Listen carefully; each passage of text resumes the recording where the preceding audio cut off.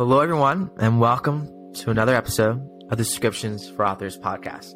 Today, we have a very special edition because it's all about how to get started with your subscription, which is a big topic. There's a lot to cover, but we think by the end of this that you will have a good idea about how to ideate and plan your subscription, figure out what your goals are, and also just learn about what is a subscription, because when we say the word subscription, it can be confusing, and rightfully so. So we're going to dive into that. And then you'll learn all about how you can promote your subscription, market it, and actually begin making monthly revenue from your readers doing this interesting new-ish business model for authors. So that's what today's all about. But first, I should actually introduce your co-host. So I'll let my other co-host introduce herself first. Hi, I'm Amelia Rose. I write steamy romance. We've done a bunch of these, so you guys probably know me, but I run most of my business through subscription models and am planning to add even more throughout 2023. So I'm really excited to kind of break it down. Yeah, I'm super excited too. This should be fun because we've talked about some of these things in disparate episodes. Because if you're new to the Subscriptions for Authors podcast, hello. My name's Michael. I'm the other co-host. I've published 12 sci-fi thriller novels, but I'm just getting my subscription started in 2023. But I'm super interested in the creator economy and technology startups, and me and Amelia are actually working on an interesting project together that we'll reveal to you later in this podcast. We'll have to keep you in suspense for that. But for now, what I will say is that I think that when you're trying to dive into our content, if you've listened to any of our podcasts before, you've probably gotten some good nuggets in some different places about subscriptions. And maybe if you've listened to all of our podcasts, you're like, this is starting to make sense. But if you're just starting and this is your first episode with us, thank you so much for listening. This is the episode to listen to, because in just about an hour's time, you're going to get a full dive through picture, I don't know what you call it, 360 degrees, something like that. You'll get it all, mostly.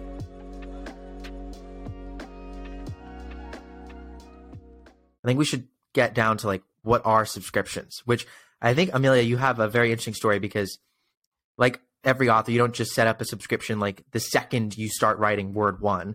It was something that happened in the beginning of your career. But what brought you to subscriptions, and what are subscriptions? What did you think about it at the time?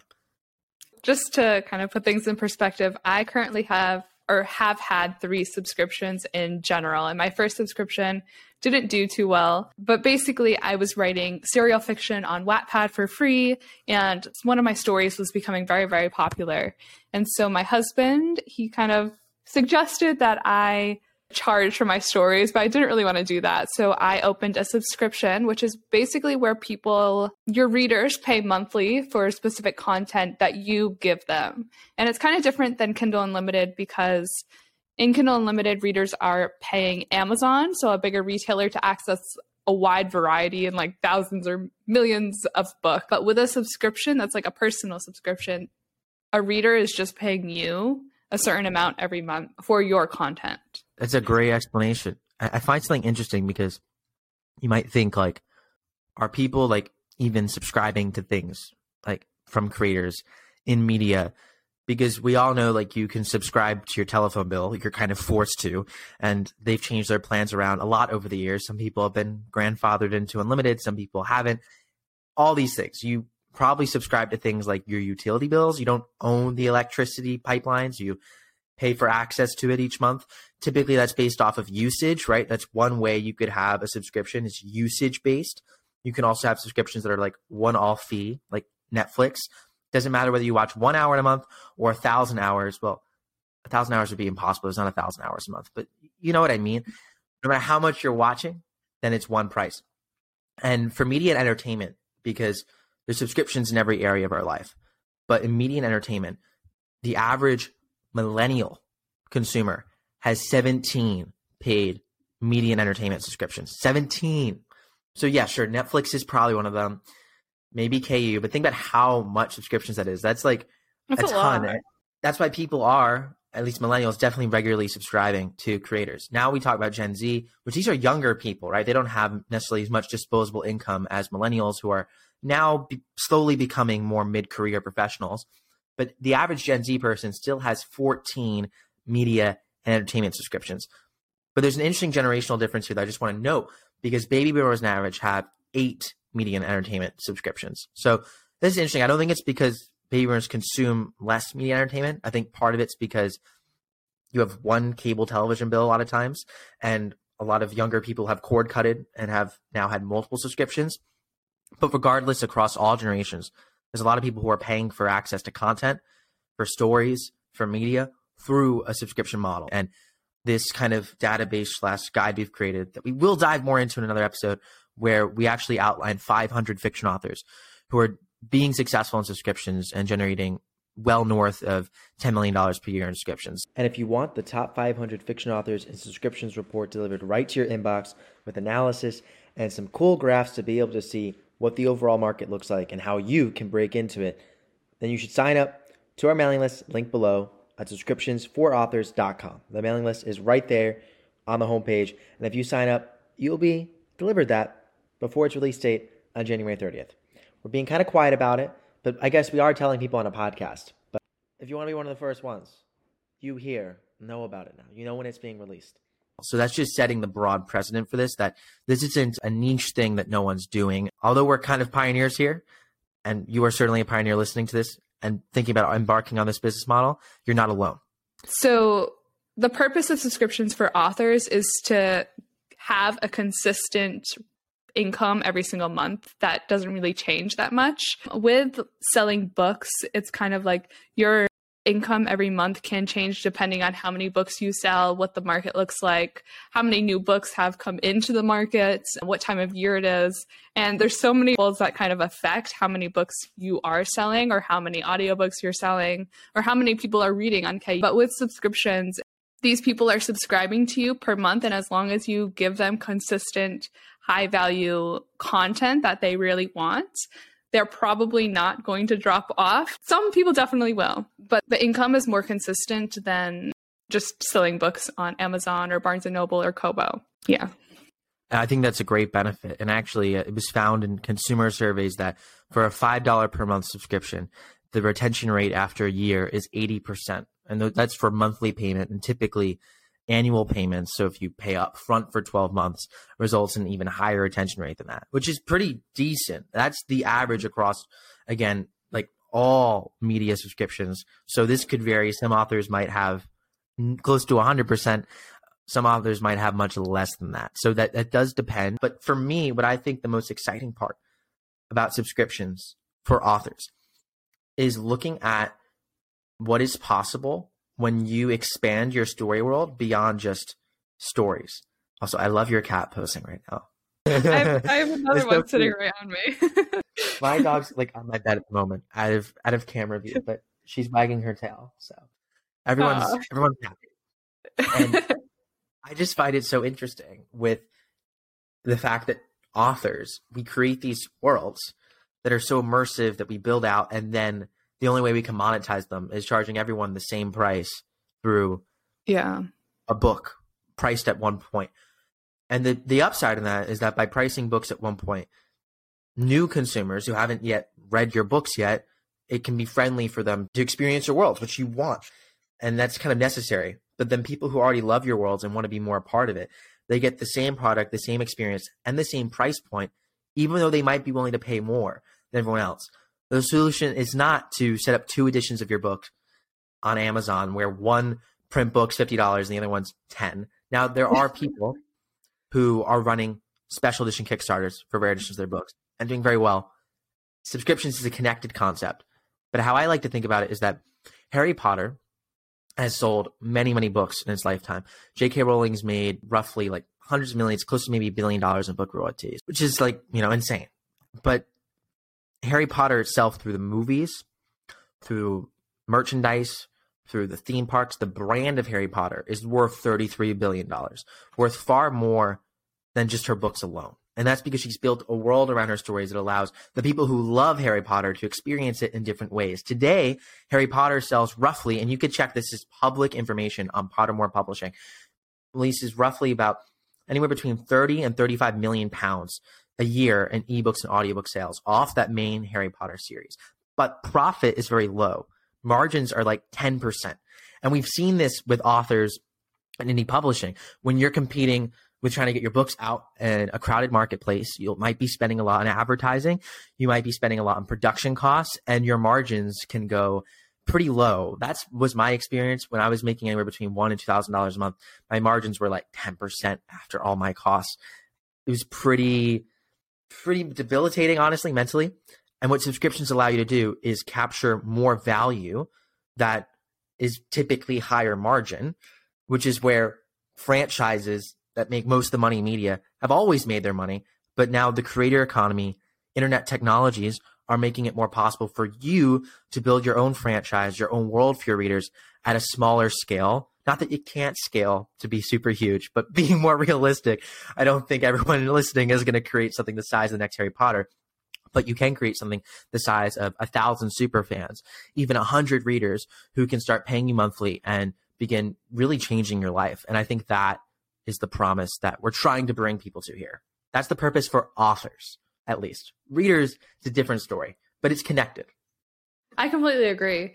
Just like selling books as an author, you already have to be in that subscription mindset, because like if you're releasing a book a month or a book a quarter, you have to convince people every single time you release a book to go buy that book.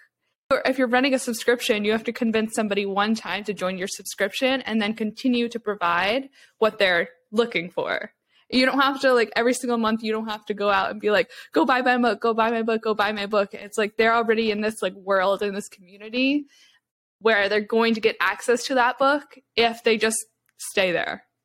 That's such a hack, right? Because there's a thing in even subscription models, subscription billing, where anytime like a reader's card expires, right? Something like that. And there's automated systems that we can dive into when we get more to the tech section that make it easier for your readers to update cards. But you will always see a spike in churn at an individual level when people have to renew, because they consider, do I want this really? Do I want to spend this money?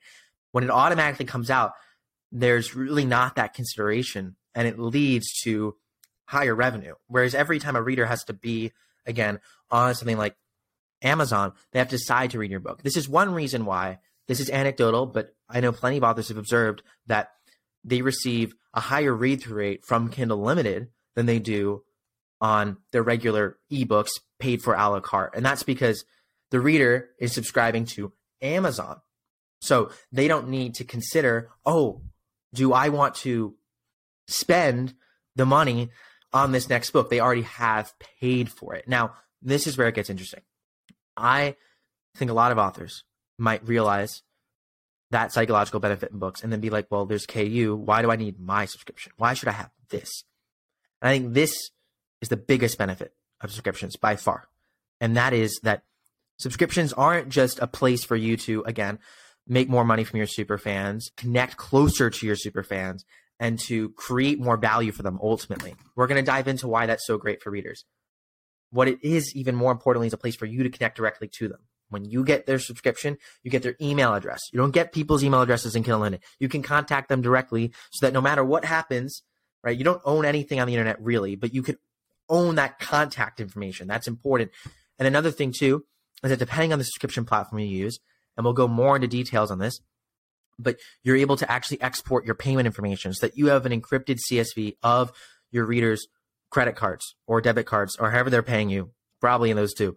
That's very important. If you have a connection to their payment information and their content information without any platform between you mitigating that, that saves you from any changes that happen in the ecosystem. That gives you a place to really own that relationship, and that is invaluable.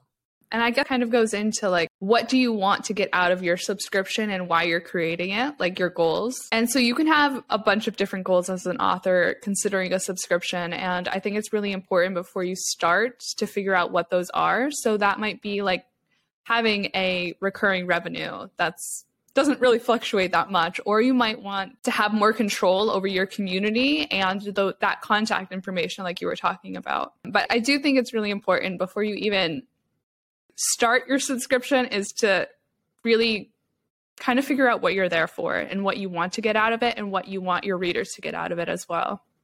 I think the reader's question, I want to throw that back on you. So in a good way, you have a lot of readers in your Yes. You have some who only buy from you on retailers, or Yes. some who might only be reading from you. I know you have some work serialized on places like Wattpad and now more so places like Radish. So I'm just curious, why does a reader subscribe to you, do you think? What have they told you? And why are they sticking in your subscription and still maybe purchasing your books elsewhere rather than just reading on their Kindle or reading on Radish? Why are they in your subscription? Yeah, so actually, I sent out a message to everyone. It was a direct message to everyone on my subscription about a week ago. And I was asking for, like, what did you like this year? And what do you want to see more of? And a lot of people, one of their biggest like pieces of feedback where they loved and they were sticking around because I'm super interactive with my community, and I'll like comment when they comment, and I'll respond to their messages and their email, and they just love that so much. And so that's why I think a lot of my readers stick around. I mean, like I give them a lot of content too, but they really, really love that I'm super interactive with them. But I think they come to my subscription because they're getting a specific benefit that they can't get anywhere else, and that's early access to a lot of my stories. It's my rough draft too, so very rough writing, but they can't get that anywhere else. And if they were to wait to buy it on a retailer, they would have to wait like at least a year before it came out. Even on Wattpad, they would have to wait like a few weeks, maybe even a few months. So, yeah. That, I think, ties into what maybe this main like psychological benefit is, what readers feel underneath this all that we can give to them, which is that you make your readers feel special. Part of that feelings, how many things like in our lives make us feel special on a daily or weekly basis? Like almost everything. And this is the thing that when we talk about subscriptions, most of the things that we subscribe to are faceless, impersonal, and somewhat annoying. Your subscription can be the exact opposite. I mean, you don't have to show your face, but it can have a life to it. It can certainly be personal, and it can be there for the individual needs of your audience. And I think this is where early access is a great thing to like cement you being special. You get my content early. That's like a relatively easy thing to do. And we'll dive more into later about specifically how you can execute that when thinking about your publishing or writing workflow. But I think the key thing here that you said that I think is so important is that when we're talking about creating your mini Disney, right? It doesn't have to be like literally building a theme park. Please don't do that. You know, maybe one day, but that's a bad idea to do out of pocket. Another thing that you don't need to do out of pocket is think you need to provide a million different benefits all at once. Mm-hmm. What your readers really want is to be closer to your stories. And your characters, all that's an extension of your world. So how can you communicate and bring your readers close to that? Another thing you can do is basically have a person in your subscription that might just be you, that has a hidden profile, that is one of your main characters in your story. And the main character jumps in and responds to them in personality. Now, you maybe the antagonist responds to them in personality, right? So you don't have to feel like, oh, I'm Amelia Rose building a relationship with my readers. Like you might have multiple pen names. You might not want the idea of them building a relationship with you. You can do that. That can be very effective, but it can be equally effective to have them build a relationship with your characters. The key is that your characters aren't made up in your readers' minds. They're real people. Yeah. Literally, like neurologically, they show up as real people.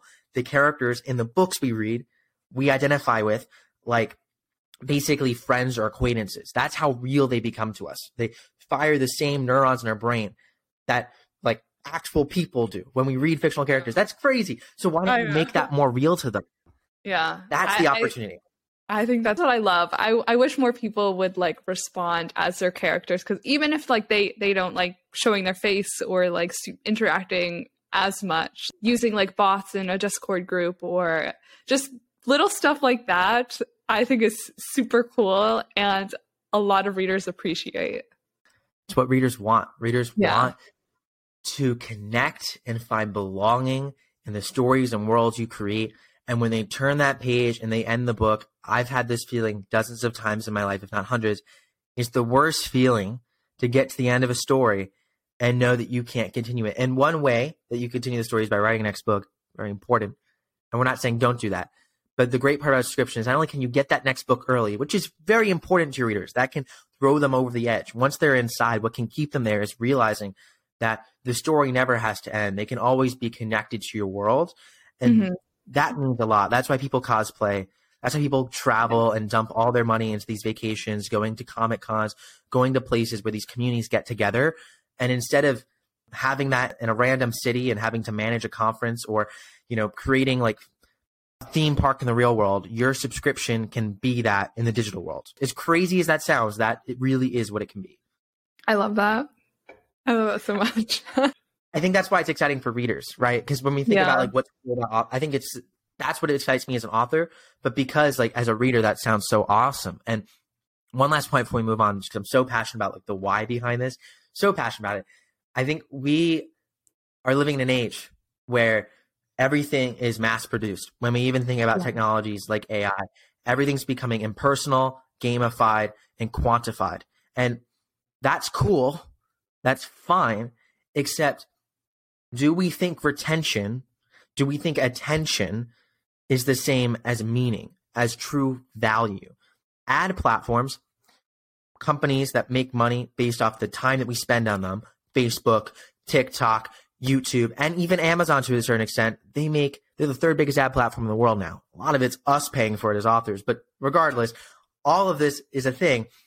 People who make money off that, off of engagement, off of clicks, are necessarily optimizing for these like rough engagement numbers. It's making our entire world feel alone, suffering mental health. We're seeing things like suicide and self-harm rates going up. We're seeing like very dark things happening, right? And that isn't to say the internet's a bad place, but to say that you have the opportunity to make it better by building a place that gives you a personal connection, a smaller, more personal place for you and your readers, where you're not sitting there constantly trying to jerk an algorithm to make them stay longer. That's not your goal as an author. Your goal is to make them feel connected and have a better day.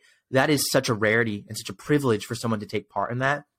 And that's why this is something really important, and why even owning your communities off of these big platforms, owning that connection, is also important, because our desires as authors run directly antithetical to what these companies want us to do. Yeah. That's the big, like, the why. But now let's dive deeper into, okay, so we just told you all these cool things about the subscriptions, what can be good. But I think we have one last important question, which is, should you start a subscription like now? Because that's a big one, and one that my answer definitely isn't always yes to. I can definitely tell you that. But what would you say, Amelia, if an author is talking to you, and what is a good sign that they should start a subscription? I think it just depends on what your goals for your subscription. Personally, I would say make a subscription no matter what. And that could mean like you have your subscription in your community hosted off of these platforms, but maybe it's free.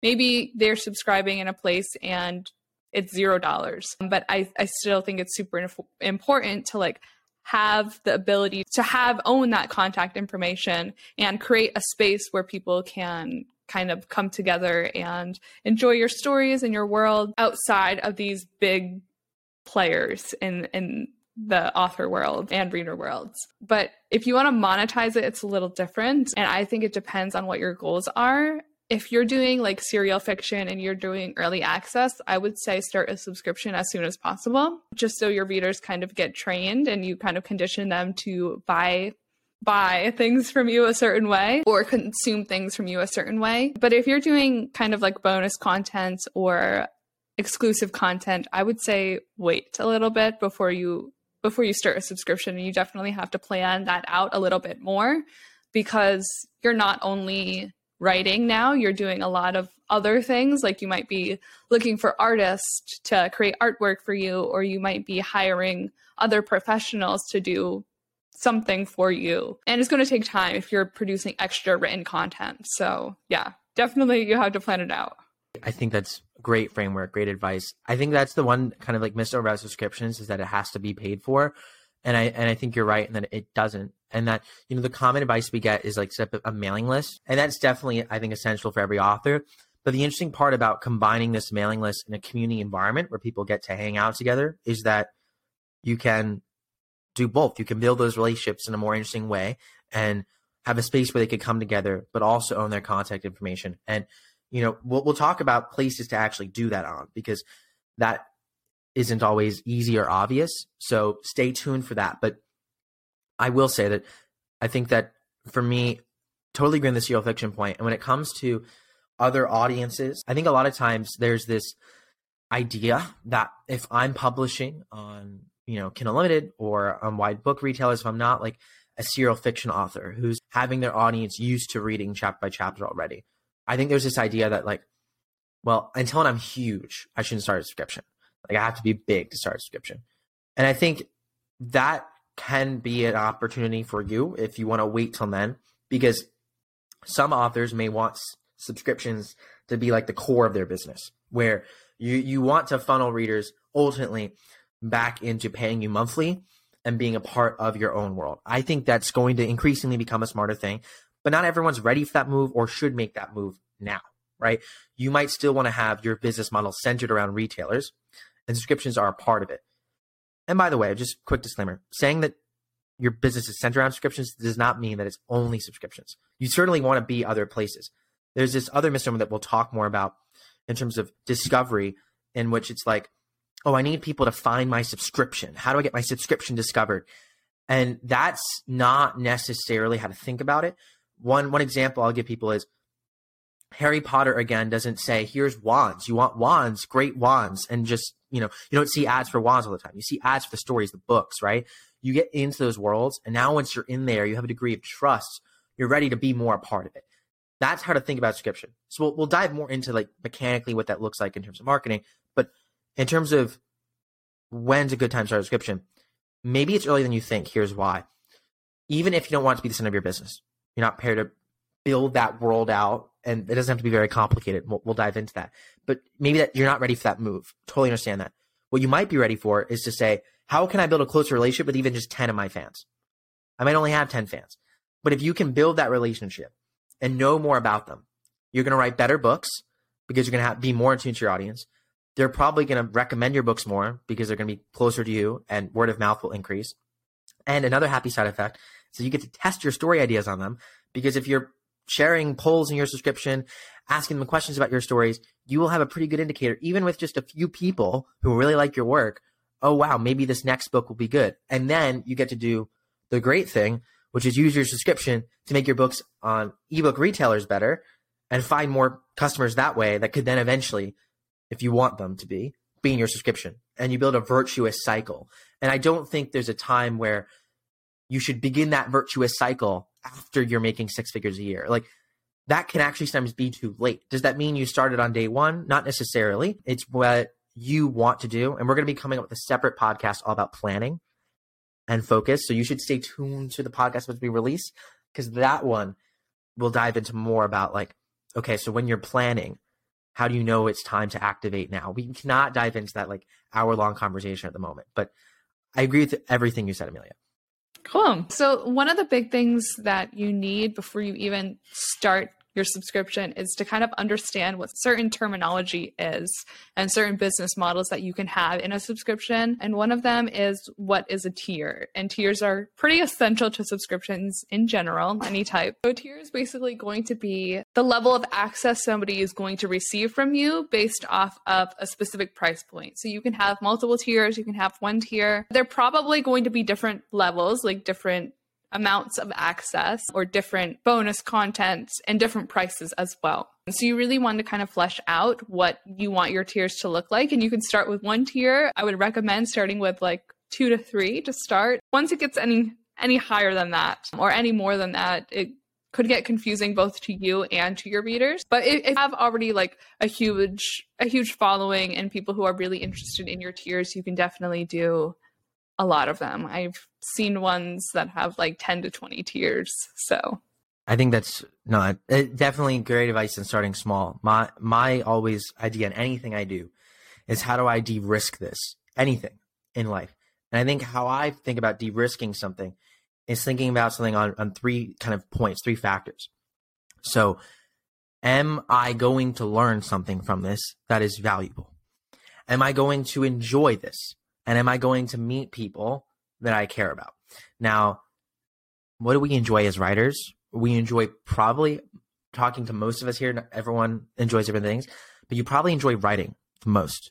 So I would first think, how can I structure my subscription in a way in which I'm maximizing the time that I'm writing? Okay, so that's one thing. In terms of the people you meet, personally for me, even if I meet one super fan, one fan that likes me, that's a cool thing. So you've created a space to meet people who like your work. So to me, even if it's only one person, that's kind of de-risked. Then am I going to learn something? And if you go in with the mindset, again, not that you're going to, be the next author who has 2,000 subscribers paying the monthly, you might.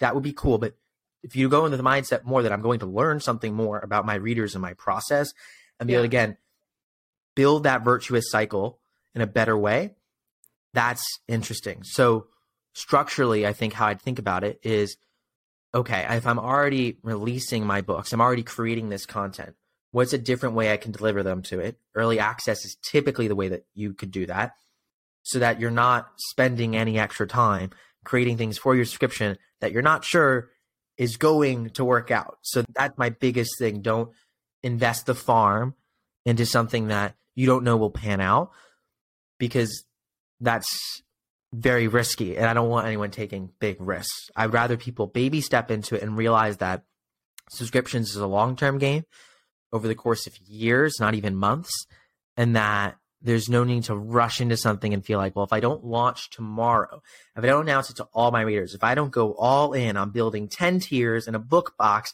and exclusive content and art, then I'm going to fail. No. The people that you see who are like Amelia, who've been doing this for years and now have all of that after years. When they started, they looked nothing like that. Like, what did yours look like when you started? Oh, it was all over the place. I think I just had my main benefit was just in my lowest tier, and it was just early access to like 1 or 2 chapters extra a week. And that was pretty much it.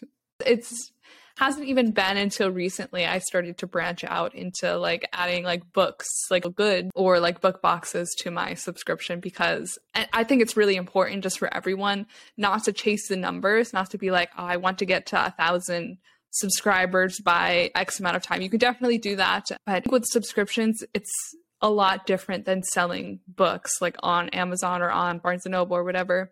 It's more like these people are in your community and they want to be in your community. So why don't you build that relationship with them? Because if you have a strong base with them, they could potentially go tell more people like, hey, why don't you join this community? Because the author is super interactive and she loves talking to you guys or talking to us.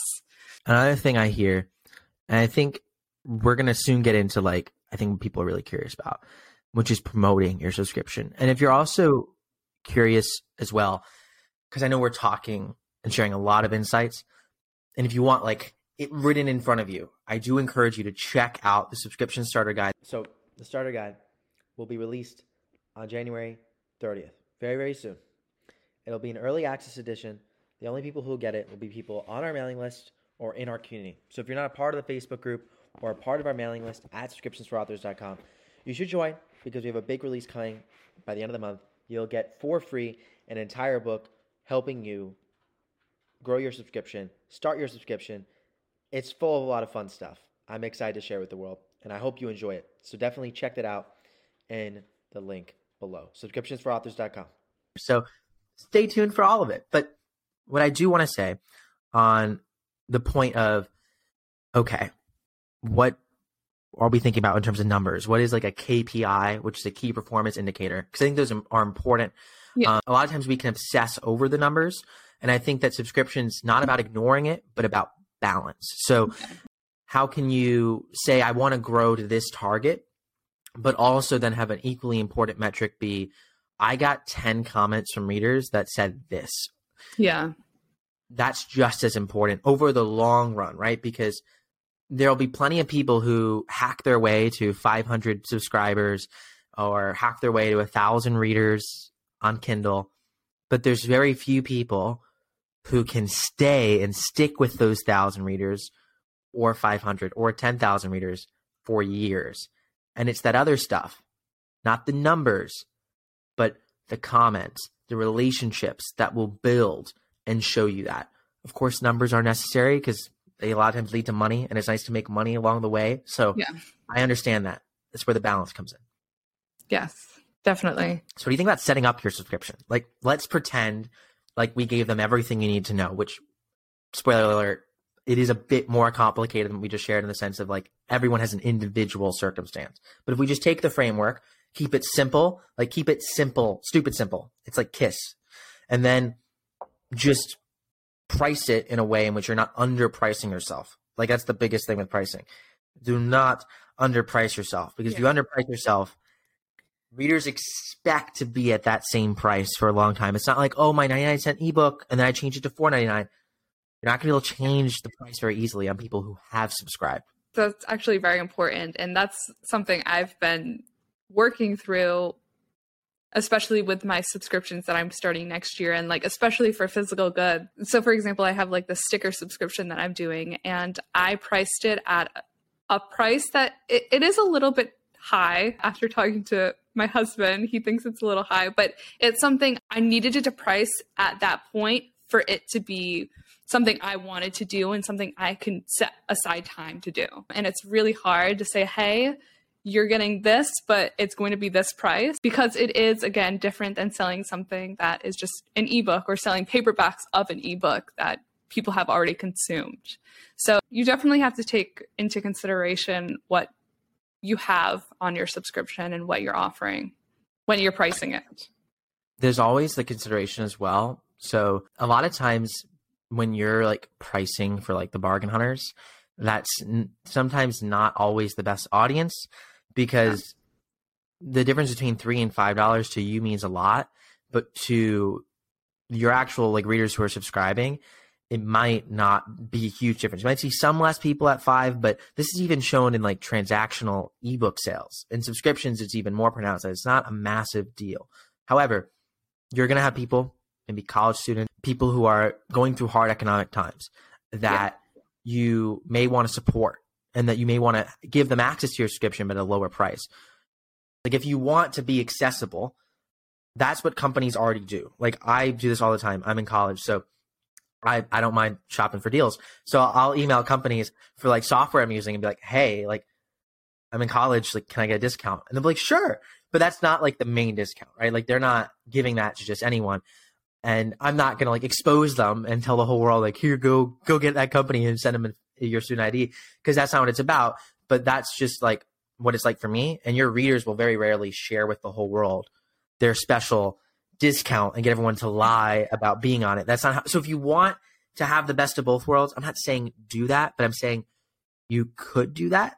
And big companies do that too. Like not even with just college. I know when I like try to cancel a subscription that I'm not using anymore, they'll offer like a discount. Like, hey, you can get the next 3 months at like half off if you stay subscribed. Yes. And so that's something else you could do.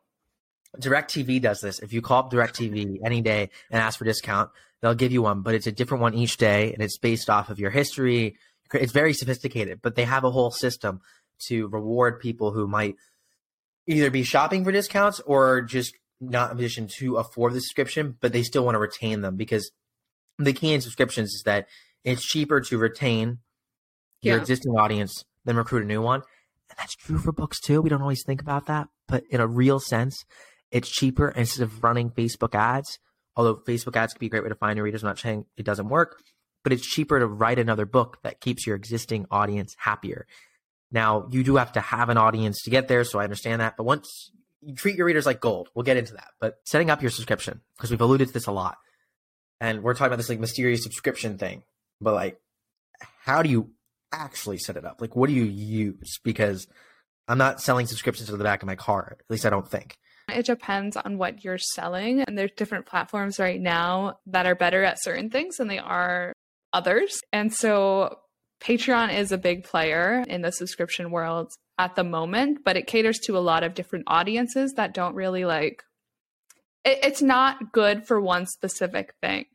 And if you are selling books, or if you have a subscription for books, it's not particularly, especially early access in the serial model, it's not set up well for books at all. So me personally, I'm transitioning to our platform at Ream in January, because I do not want to deal with Patreon anymore. But yeah, I'll leave it at that. Or if you want me to go in more detail. we'll circle back in a minute and I'll ask you more about your specific story. But in terms of like technologies you can use to set up your subscription, you know, me and Amelia, full disclosure, are working on something to help authors do this. So we're a bit biased. So instead of like completely just telling you what I think is best, which you can imagine, I think we're working on the thing that'll help you out most. So I'll describe to you how it can help you. But more than that, I want to give you a lot of your main options because I encourage anyone to look into what works best for them. So I'm talking about subscriptions. The platform most people think about, because it's the biggest currently, is called Patreon. And Patreon is essentially a subscription platform for all creators, right? So if you're a video maker, a podcaster, like a drawing artist, anything you do, you can monetize through Patreon. The pros are that, you know, I guess it's been around for a while. A lot of people know it. And there are some interesting features for different people, but that's kind of the downside as well. Since it's made for everyone, it doesn't always have the specific use cases that certain types of creatives need. And that's why there's been a whole set of like very niche subscription platforms that have come out to serve specific types of creators. And that's where Ream comes in. So Ream is the only subscription platform by fiction authors, me truly, and yours truly, and Amelia, for fiction authors. And the big benefits of Ream are that we save you time by making it very easy to offer early access to your books, schedule it out to readers, and get them notified.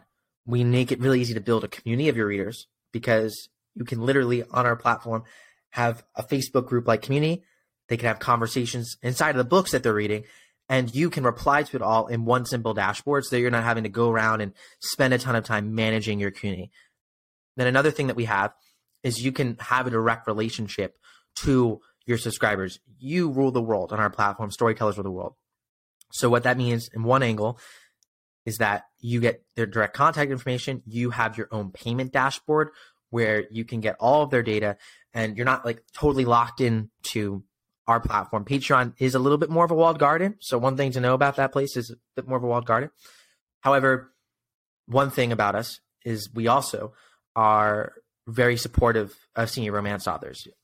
Because Patreon allows videos on their platform, and because they're also owned by Silicon Valley investors and all these other reasons, they have different incentives, different values, and they can be a little bit more puritanical. Is that a good word? I think so. Very, yeah. Very. What have they been like for you?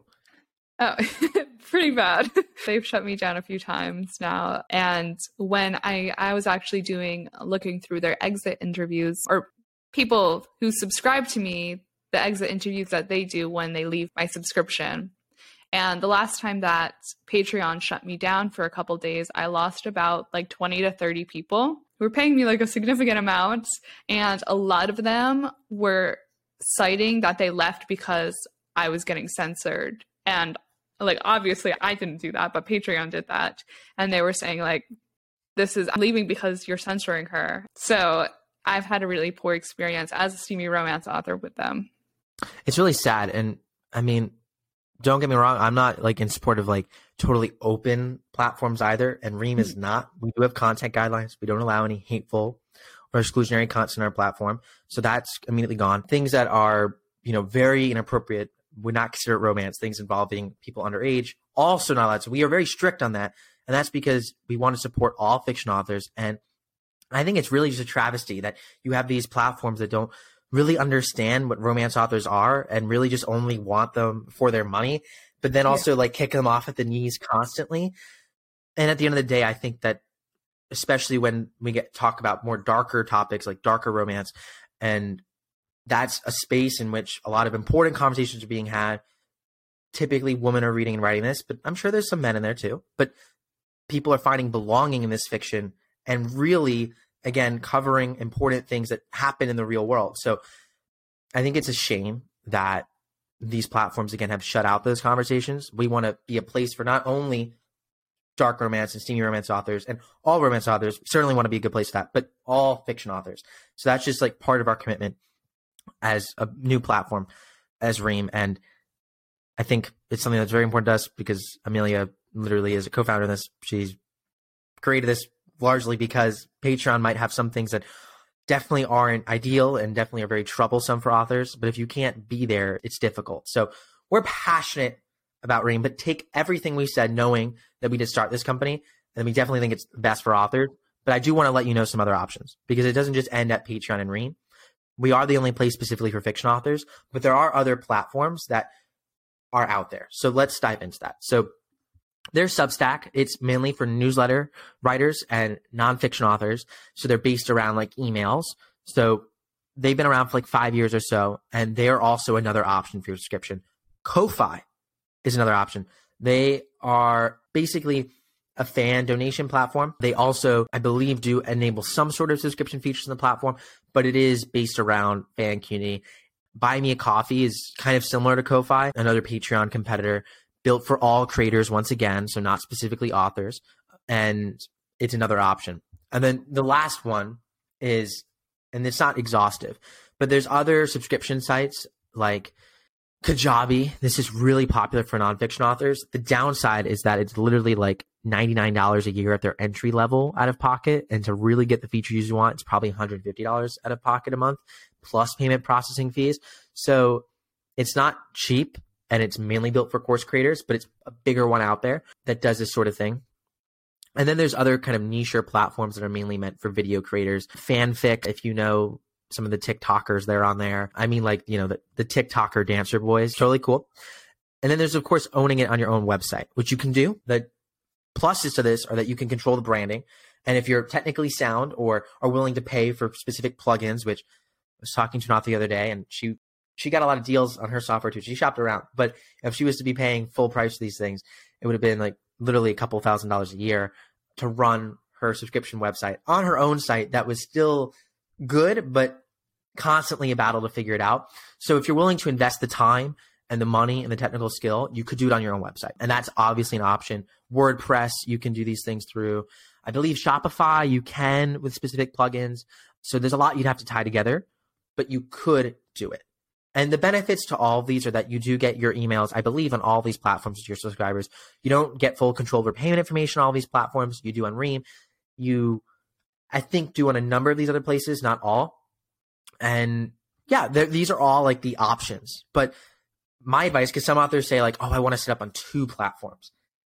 You can. Amelia will be on 2 platforms because she's migrating her audience from Patreon to Ream in the coming weeks. And that is definitely how we recommend migrating. We'll do a whole other episode on migrating subscriptions. But I think when it comes to, if you're just starting your subscription, do pick one platform, and you don't have to be there forever. Like I said, you can switch, but do try and make sure that you want to make a long-term commitment to it, because having 2 subscriptions is unwieldy. It's difficult. And the network effect of your subscription is having all your readers in the same place. And if that's not true, it kind of defeats one of the big benefits, which is that shared community and shared space. It would be a lot of work to do two subscriptions on 2 different platforms offering the same thing. Yeah, because I mean, you spend obviously like on a platform like Ream that's more optimized for authors, it'll be less time. But how much time do you spend just a month on Patreon, like publishing and posting content to your tiers? A lot. It's way too much. It's very, very annoying because it's just like little tedious stuff, like copy and pasting chapters multiple times to multiple different tiers and at multiple different like intervals. And it is annoying. I probably spend I usually do it all at once, like in the beginning of the month. So it's definitely a few hours, but that is definitely time. I think about hours in terms of words, and that could be a few chapters in there. Yeah. So yeah, it's like, but do make that easier on Ream. But that's just something to keep in mind. Even on Ream, like it's not just like press a button subscription, right? You have to send out some chapters. We make it in just a few clicks rather than just a few hours, but there's still all these things that do take into account. And that's something too, when we talk about like, when is a subscription right for you?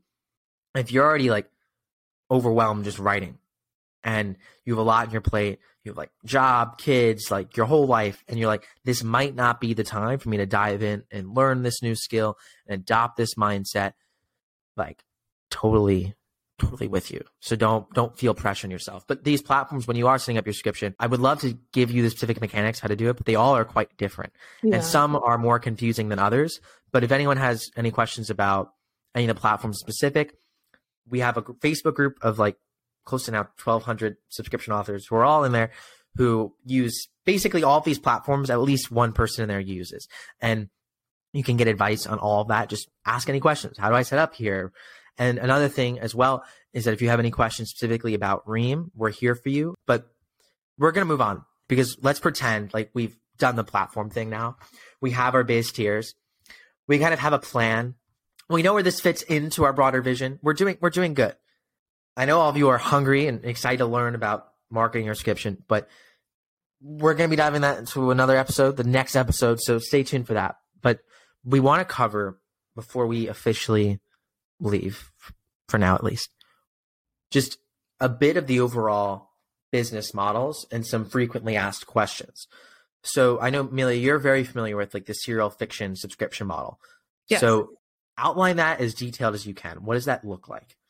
So for me and a lot of people who do serial fiction, that means we are also utilizing a platform where there's a lot of readers who read for free. And so for me, that's Wattpad. I've built a following over there over the course of the past like 3 or 4 years. But basically what happens is I will release a few chapters on my subscription, and every week I'll release a few more chapters for a specific story. So my subscription might have access up to chapter 6, but then I'll start posting on Wattpad at the same time. And every week I'll give them a few chapters as well. So Wattpad might have up to chapter 3 when my subscription has up to chapter 6. And the next week Wattpad will have up to chapter 6 and my subscription will have up to chapter 9 or something like that. And it's constantly like funneling people from that free website, or it could even be your newsletter. I am also doing this in my newsletter as well. So it's funneling people from those places who are reading for free into your subscription at certain levels, certain tiers. That's like overall what it is and how you bring people from one place to another. So what makes a serial different than a regular story? Just a serial fiction. Like, about that. At least for me, it's set up a little bit different. When I think of books, I think of like a lot bigger chapters, like they're bigger chunks. But for serial fiction, my chapters tend to be 1,000 words. A lot of people recommend 2,000 words, but mine are on the shorter side. So very short-ish chapters with cliffhangers at the end that make people want to come back for more. And books, it's kind of like, I've read some books where it's like 5,000 to 10,000 words per chapter. And for me, it's just too much. So even some of my books are set up in serial format. Got it. So to now dive even deeper. So when you post a serial fiction chapter, tell me exactly what you do to get someone from, let's say, Wattpad or your newsletter. You reach the end of that chapter because you're posting a chapter at a time. Yes. When you get to the end of that chapter, or how do you get someone from that chapter to now your subscription? How does that work? Like, what specifically do you do? So I have the chapter with a cliffhanger, and then at the very end of the chapter, I have an author's note, which was basically where I'm, as the author, talking to the readers. And in that author's note, I'll have a community aspect of it and ask them like, hey, what did you think of this? Please comment what you think will happen next, just so like people can start talking. And then at the very, very end, I say like, if you want to read up to chapter X, chapter 9, right now on my subscription, go to this link and you'll be able to get access to it right away. And you won't have to wait until next week when I post the next chapter. And then what you're doing after all of this is taking these books you put in these serial fiction platforms, and then you're compiling them eventually into a book that'll be posted on retailers. Is that right? Yes. Yeah. And basically there's just some editing up of tying up some loose ends maybe, and putting up there. I don't change my chapters. I used to, but I find that I even like when I read a serial fiction book that's set up in serial format, I read it a lot quicker and I stay with it a lot better just because the chapters are like digestible for me. And so that's how I like my readers to read as well. So they're like short little chunks that you put into a book, and so basically just editing before it's released. Nothing huge, usually. Okay. Yeah. No, that makes a ton of sense. So that's like the serial fiction plus early access model. And if you're offering early access and not doing serial fiction, so we're not going to be able to cover like every potential possible permutation of subscriptions because there's no right or wrong way to do this. It's your agreement and your commitment with your readers. And as we go through, like, me and Amelia will both give 5 essential tips at the end of this, getting started. But I'll just say, if you're on KU, if you're in ebook retailers, early access will look pretty similar. It'll just be like, you get to the end of the book and it's like, hey, do you want to read the second book before it comes out?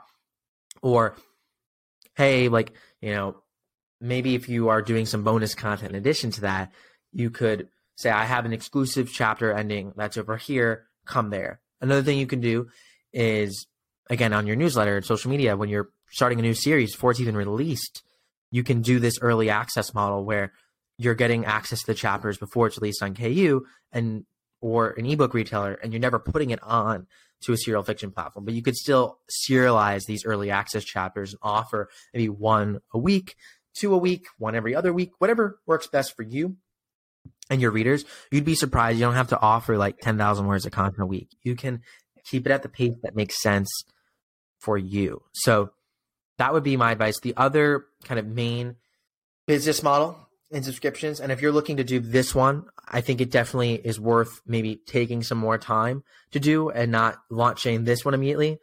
But if you're not planning to do early access, you could do bonus content, exclusive content, things like that. And if you're doing that, I recommend waiting till you have a base of readers who would be interested in this. Yeah. And one thing you can do is poll your readers to see. And I am reticent about doing this model, but I know people are going to think about it. So if you're really determined to offer bonus content somewhere, just make sure it's worth your time writing it.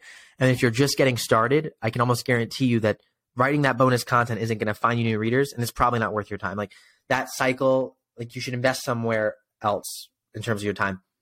And then my other piece of advice is, if you're doing things like book boxes, physical merch and tiers, we'll have to dive. We could do like a whole episode on merch. So it's really like, all these things are, we know, very big topics, but big level advice.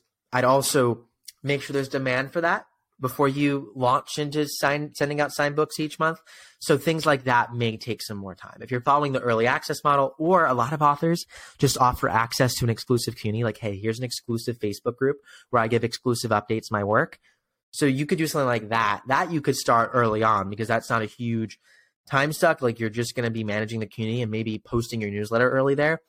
But if it's anything that's a real investment in terms of time, capital, a new product line, don't feel like you should be doing that when you have 10 subscribers. And even if you have like 1,000 people who may be interested in joining, 100 people who may be interested in joining, test these things out before you spend the time to launch and design all these products, meaning poll your readers. That's like my advice ending off on the business models. But before we go, because we've talked a lot about setting up your subscription, give me like 3 to 5 tips you have for everyone that you need to know before pressing end on this podcast. Be consistent. Well, actually, yeah, be consistent. And along with that is build trust with your readers. Like, those 2 things are probably the 2 most important things when you're setting up a subscription, because these readers aren't buying one of your products and thinking about buying another one. They're consistently going to be paying you. And so you want them to trust you, and you want them to, like, even potentially tell their friends about you and your community. So you want to show up consistently, and that might look different for different people. For me, that looks like giving them what I promised, which is words and chapters every single week at certain times. But for other people, that might be a little bit different. It could be like sending a life update, something simple and easy that gets people to really trust who you are as a person and as an author. So those are the 2 main things. And I would also say work on building your community. Respond to people, answer their questions, answer their emails, and really try to be there as an author. I love it. I love it. I'll just add to that by saying start small. Yes. Yeah, So that too. Don't do the whole world at once. My second piece of advice would be, don't always blame yourself. Things take time. Things take time. Don't blame yourself for that. And, you know, maybe, like, I'm not going to sit here and say everyone's subscription is going to work. And it might not necessarily be because it's your fault. And I'm not saying it's your reader's fault either, but sometimes there's things that are just out of our control. That doesn't mean you're a bad writer. There may have been some things you could have done better or improved to execute that, but it's a learning opportunity, and it's not your fault for that. It doesn't mean you're a bad writer or that you're never going to make it in subscriptions or make it as a writer in general if things don't go as planned at first. And it's why I also recommend the third thing, which is de-risking. And we already talked about that, but really go in it in a way with not only starting small, but from both your how you like execute the business model, just do it in a way in which you're not going to like lose either too much time or too much money in the process. To be frank, subscriptions are probably one of the only things in publishing that you can start without having to spend any money. Yeah. And most subscription authors I've talked to have spent no money. But there's always a pressure in this community to spend money, to spend time, and to put everything into it. And I just recommend starting small and de-risking. But yeah, I think that's it for this podcast. This was overwhelming, but for me, I think it's probably very overwhelming for all of you listening. Me and Amelia, after all these months talking about subscriptions, are kind of like, wow, this was a lot. So that's why we've chosen to break this up into 2 parts. So stay tuned for part 2, and we'll talk all about promoting your subscription, which is a textbook topic in and of itself, but should be fun. Hopefully after this one, you have an idea about where your subscription plays into your business, how to think about it and execute it, just to set it up, and some big pieces of advice and tips in getting started. I know it's a lot. I know it's not super easy, but I hope we also explain in this podcast why it's so important. So you're amazing for being here and listening to this. I know that the insights aren't over. You can go to the podcast link below to find all of our past episodes. You can also check out our Facebook group and our community of subscription authors, because those are great places to be. But in the meantime, hope everyone has an amazing day. And don't forget, storytellers for the world. Peace, everyone.